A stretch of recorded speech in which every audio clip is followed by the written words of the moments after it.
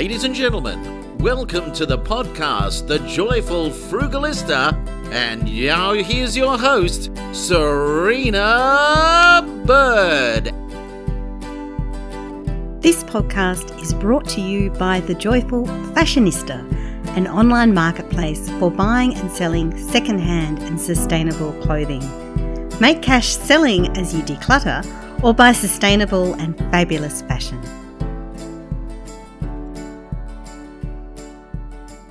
Yuma Frugalistas, and welcome! Today I have a special guest, and of course all of my guests are special. Today's guest is someone who had an idea about how to help others and has turned it into a not-for-profit organisation that in 4 years has already helped around 5,000 children. Hannah Andrevski is the founder and CEO of Roundabout Canberra. In 2018, Hannah was on maternity leave with a newborn and a toddler, and after struggling to find somewhere to pass on her pre-loved baby items, she decided to do something about it. Roundabout Canberra rehomes pre-loved baby and children's items to local families experiencing hardship. 4 years on, they've helped approximately 5,000 children with essential items such as cots, prams, car seats, clothing, linen, toys, school-related items, and toiletries. Welcome, Hannah. Hello, thank you, Serina. I really appreciate you having me. Well, I really appreciate having you. You just have such an inspirational story, and let's share it. So let's go back to the beginning. You were a mum to young children at a time when many women are still not sleeping well, let alone thinking about starting a new endeavour. And then what happened? Yeah, so back in 2018, I was on maternity leave with my newborn and my toddler. With both children, I had wanted to be able to pass on my great quality secondhand goods, and there wasn't any easy way to do that in Canberra and to know that the items were going to families who were experiencing hardship. And I particularly liked the idea of making sure that they were going directly to someone that really needed them. Mm. I'd come across some charities in Google searches. I'd come across some charities in other parts of Australia that do what we now do, such as St Kilda Mums, which many of your listeners might have heard of before. And I just thought, why isn't there something like that in Canberra? So, so I had some time on my hands, and I basically gathered a bunch of women from my social network and my working life and pulled them together to form the initial sort of operations committee and board that enabled Roundabout to get off the ground. Wow, what a story. And there is something unique about being able to feel like you can pass on things that your children once loved to another family. Oh my God, the stuff that you accumulate when you have kids. Oh, absolutely. So much stuff. They grow so fast. Their needs are constantly changing. So it's nice to know that you're able to pass things on to people who might not be in a position to buy those things for their own children. And was it scary starting up the structure at first? Like, what were your first sort of moves? Was there a point at which you had your first client where you went, wow? Yes. So I was really lucky in that I had some people around me who had some experience setting up their own charities. So I was able to learn from them and learn from their mistakes and experiences. And I, was able to get some great help, pro bono help from some professional services such as lawyers and accountants. So setting up the framework around the charity was not so scary because I had good support with that. But in those early days, I actually had to work really hard to convince. So the way we operate is we work directly with social services and community organisations, so public hospitals, women's refuges, migrant and refugee support services, those types of organisations. And in those early days, I had to work really hard to convince the services that they should use us. And I think for a lot of them, it just sort of sounded a little bit too good to be true. Like, we don't charge for our service. It's convenient and saves them a lot of time. And I do remember having to make phone calls, follow up with emails, make more phone calls. I found that once people used us once, and so our first main clients were the Canberra Hospital and particular women's support service for women who are experiencing crisis called Serina House. But I found once they started using the service, they were sold, and there was no looking back after that. And then it grew word of mouth, and, lots of social workers told other social workers, and now we're working with 90 social services and community organisations. So it's definitely grown. Wow, that's quite phenomenal. But you're right, though, like a lot of these services, particularly those who are helping mothers who may have left difficult family situations, they're by necessity a bit cautious, aren't they? Yeah, absolutely. And I think also their time is very precious. The services we're working with, they're all under-resourced, overworked. So I think for them, they don't want to spend their time doing something that's not going to be of value to them and their clients. Yeah, but now that they're all working with us and that they understand the benefit of what we're doing, I think it's saving them a lot of time and allowing them to focus their attention on actually providing the direct support to their clients, which is what they're there to do in the first place. Yeah, exactly. And no doubt they are fairly busy. How are you seeing the demand for what you are providing? How is that going? Is it growing? Is it diminishing? No, it's definitely growing. And I think part of that is probably more over time, over the 4 years that we've been operating. I think part of it is more and more services becoming aware of us and starting to use us. But there's also an increased need in the community. So I think COVID really was the starting point of some pretty tough times for a lot of people, job losses, challenges accessing goods. And now I think, a lot of the language that we're hearing is around the increased cost of living and lots of stories about people struggling to pay for their food, pay for their petrol, cover their rent. So, yeah, so we in our first year of operations, we helped about 350 kids, and last year we helped just over 2,000. I think those numbers show that the need's definitely increasing. Wow, that's quite a lot. And so how do you help people? So how does Roundabout work? We have sort of a warehouse or a sorting hub here in Canberra, out in West Belconnen, and basically we are open sort of for 5 sessions during the week where members of the public can come and drop off their secondhand baby and children's items. So we help newborns through to size 16 children. So roughly 16 years old. And they come and drop their donations off there, and that's where our volunteers, so we've got a team of about 250 volunteers, and that's where they spend their time sorting, checking, cleaning, packing the donations to make sure that they're in great condition. We want them to be like a gift for the families that we're passing them on to, so that they feel as though someone's put some love and care into the items that they're receiving. And that's also where the social workers and social services come to collect orders. We will work with any organisation that's supporting families, and whenever they're working with a family that's in need of goods, they place an online order with us, and then we pack that up, and then the service comes and picks it up and takes it to the family. So we deliberately don't have any contact with the families themselves. And for us, that's about protecting their dignity. So recognising that it can be hard for some people to ask for help. And we think if they already have a relationship with a service or an organisation, it's nicer that they can ask for help through those means. But also, if they're not already working with a service, I think our view is that if people are in need of material goods for their children, they probably do need some other form of support, and we're just not in a position to provide that. So if we're ever contacted directly, we connect the families with an appropriate service. It takes a lot of courage to admit that you are suffering from real financial problems, doesn't it? Definitely. Yeah, definitely. And we do hear lots of stories from the social workers that we're working with saying that a lot of the families, so for some of them, I think it is hard to ask for help, but a lot of families who have very genuine need don't want to ask for help because they feel they're taking that help away from other people who might need it more than them. But it's so important, though. If you don't ask for help, you can't get help. And it's so important in terms of not just surviving in the short term, but breaking that poverty cycle longer term as well. Yes, absolutely. Absolutely. Wonderful. So, sometimes I feel it can be awkward when you've got some good things and you wonder about whether to offer them to other people, like friends, because sometimes people want new things, and having kids is a good example of that. Like some people just want to go out and they want to buy all the new things.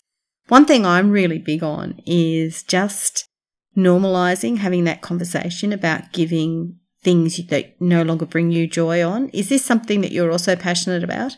Absolutely. Absolutely. And it's really interesting because we find that we have a lot of people who donate goods to us that want to share the joy that those items have brought them. So they want to have a conversation and tell us about their experiences and how they've used the items and what it's meant to them. And I think that's part of that process of cleaning out and letting things go. But it's actually really nice because you can see there's been so much love and joy that's come from these gifts, and it's a bit of a process for people to let go of it. But yes, absolutely. It's something I'm not someone who holds on to things in my house. I find it very easy to let go of things and just appreciate the pleasure that it's brought me.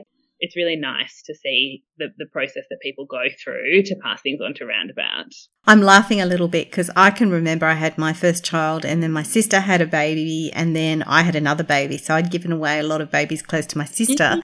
And then my sister gave them all back to me and we sat down over afternoon tea and we went through all the clothes and both of us had really beautiful memories. Oh, weren't they so cute when they were wearing this? And it was almost like a ritual. I think it's, letting go of those memories of when your child's a tiny little baby and moving on to the next stage. Yeah, absolutely. Yeah, no, it's so nice. But I do also think in Canberra, and I know a lot of your listeners aren't from Canberra, but in Canberra, there are a lot of people who are just here for work. And so they don't have friends or family or anyone, in their circle to pass things on to. So, again, it's a really nice opportunity for people to donate things to Roundabout and know that it's going to go to someone who appreciates it.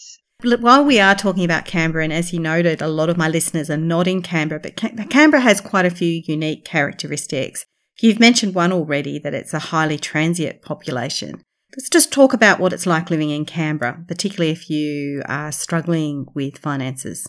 Yes, I am not quite born, but definitely bred in Canberra. So I've been in Canberra since I was 4, so I'm definitely a Canberran.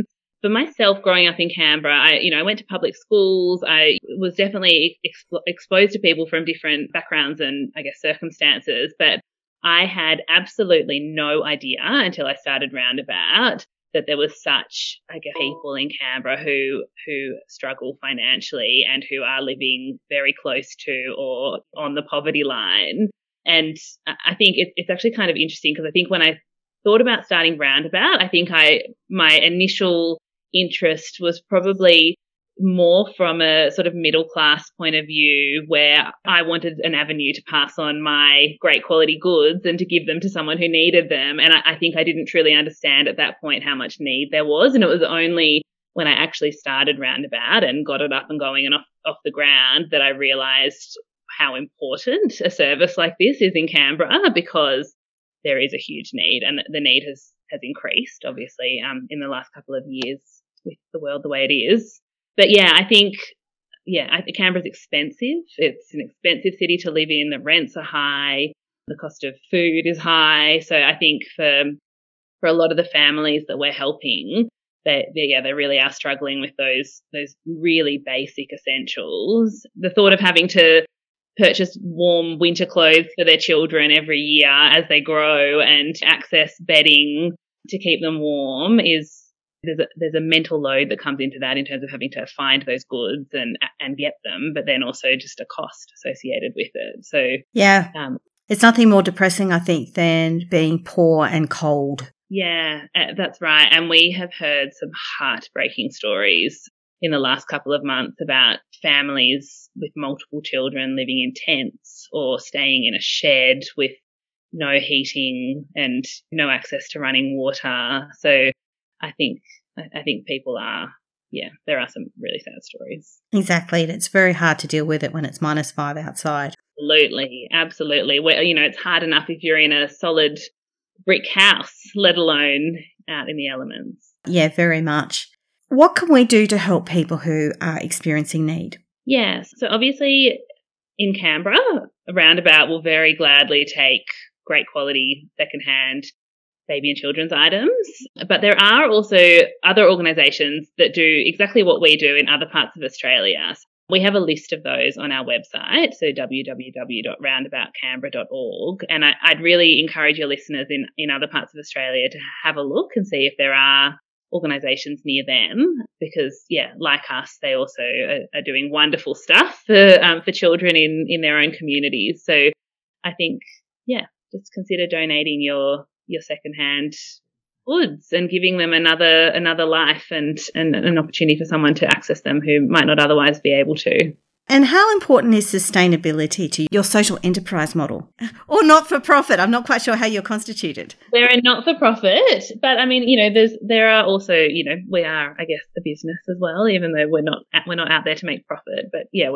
But it is hugely important. So we always say our primary focus is on helping children and their families, but our secondary focus is around reducing the impact on the environment and the amount of goods that go to landfill. So we obviously play a large role in that in terms of reusing, rehoming, repurposing goods. But there are some really special ways that we do that. So one is we're the only organisation in Canberra that will rehome a secondhand car seat. Wow. I didn't think you could even give away car seats. Yeah, you can. So we do a very thorough safety check on the car seats that come to us that we've put together with assistance from a number of other organisations. And that involves a close physical inspection. I mean, there is nervousness from some people around secondhand car seats, but it's also a huge amount of plastic that goes to the tip if you're not able to reuse it. So we're rescuing all those secondhand car seats that would otherwise have gone to the tip because there's no other organisation that will take them. We only rehome those that are safe, and sadly there are some that do have to go to be disposed of if they're not safe, but that's obviously very important to take them out of circulation. But we're very clever about how we repurpose things and find a use for things. So we have an incredible team of sewers who turn damaged linen. So if it's got a stain or a hole in one corner, they'll use the rest of it to create cloth bags for us to give out library bags with book packs and toiletry packs and things like that. So it also means the families we're helping have a lovely little homemade bag as well. And then we give some things to wildlife organisations to use for rescued animals. Yeah, so it's a huge part of what we do, a huge part. Because it can be really tempting as a new parent, and I know I've done this myself, you run out and you buy everything. Yeah. Part of your nesting instinct, right? So you want to have all this stuff. And then you think, why did I need all that stuff to start with? Yeah, I do have to say people buy far too much baby clothing, which obviously ends up with us, which is fabulous. But when we look at the clothing in the 000 to size 2 age groups, it's people buy far too much clothing in those sizes. I know, but they're so cute. They are so cute. But it's just unbelievable how much there is. Everyone should buy secondhand so that we're not contributing to issues. If you were advising someone who was about to have a baby on what the essential things were that could be looking to set up a nursery or provide for their children, what are the sort of things that are essential in your playbook, and what are the sort of things that are sustainable as well? I mean, I guess there are lots of opportunities to buy things secondhand. There are some great quality secondhand items available. I appreciate it can be overwhelming for people and that people don't always know what they're looking for. But I guess I won't list the whole list, but I think people should start small and buy as they need. And yeah, because I think it's so tempting. And I'm sure I did the same thing when I had little babies. There's so many cute little outfits. So you want to just go out and buy everything. But I think start small and buy as you need, and then you know that what you're purchasing and bringing home is required. Well, exactly, because often you do go out and buy all these things, and then once the baby comes, people give you this stuff, and which is lovely and it's so generous, but you didn't expect it, so it's suddenly excess. Yeah, absolutely. So finally, do you have a Frugalista tip to share? Yes, I tried to think hard about what I could share, and I guess this is not really it's not really a tip to benefit your listeners. It's more to benefit organisations like myself. But one thing that we really love to receive at Roundabout, and I'm sure the other charities that do what we do in other parts of Australia would be happy to receive them too, is the bags that Doonas and Manchester come in. So those sort of thick plastic zip bags. Oh, yes, I know those. Yeah, so we really love those. We reuse those for toy packs and linen packs and things like that. So please don't ever throw those out. Jump on our website and have a look at the other organisations around Australia that do what we do and pass those on, because they're really handy. And we often hear feedback from the social workers that we work with who say that for the families that we're helping, it's really helpful for them to have some bags. Often they're in temporary accommodation, or, they may have to move, and it's nice to have some solid bags to pack some of their stuff into. Don't throw them out. That's a great tip, because I always hate throwing those out personally. I try and use them for clothes storage because I have way too many clothes. Yeah. Long story. But that's a really great tip for knowing where they can go, that they will be really used and appreciated. Yeah, awesome. Well, thank you so much. I just feel incredibly blessed when I think of my own life and the fact that we've got a roof over our head and warm meals in winter and adequate heating. And I'm conscious that not everyone does have that right now.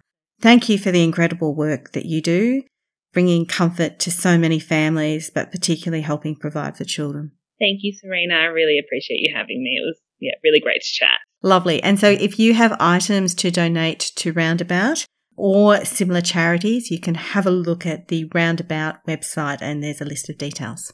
Thank you so much. You've been listening to The Joyful Frugalista with Serina Bird. And of course, sound has been by Neil Hadley. We could watch the boats float by. You could talk, and I would listen. I would understand your mind. Oh, I'd love to be with you, walking toward the sea, and the times when I'm lonely, you could be the one to comfort me every day. I am thankful that our separate paths have crossed. Every night I lay my head down, I know I'll never feel so lost.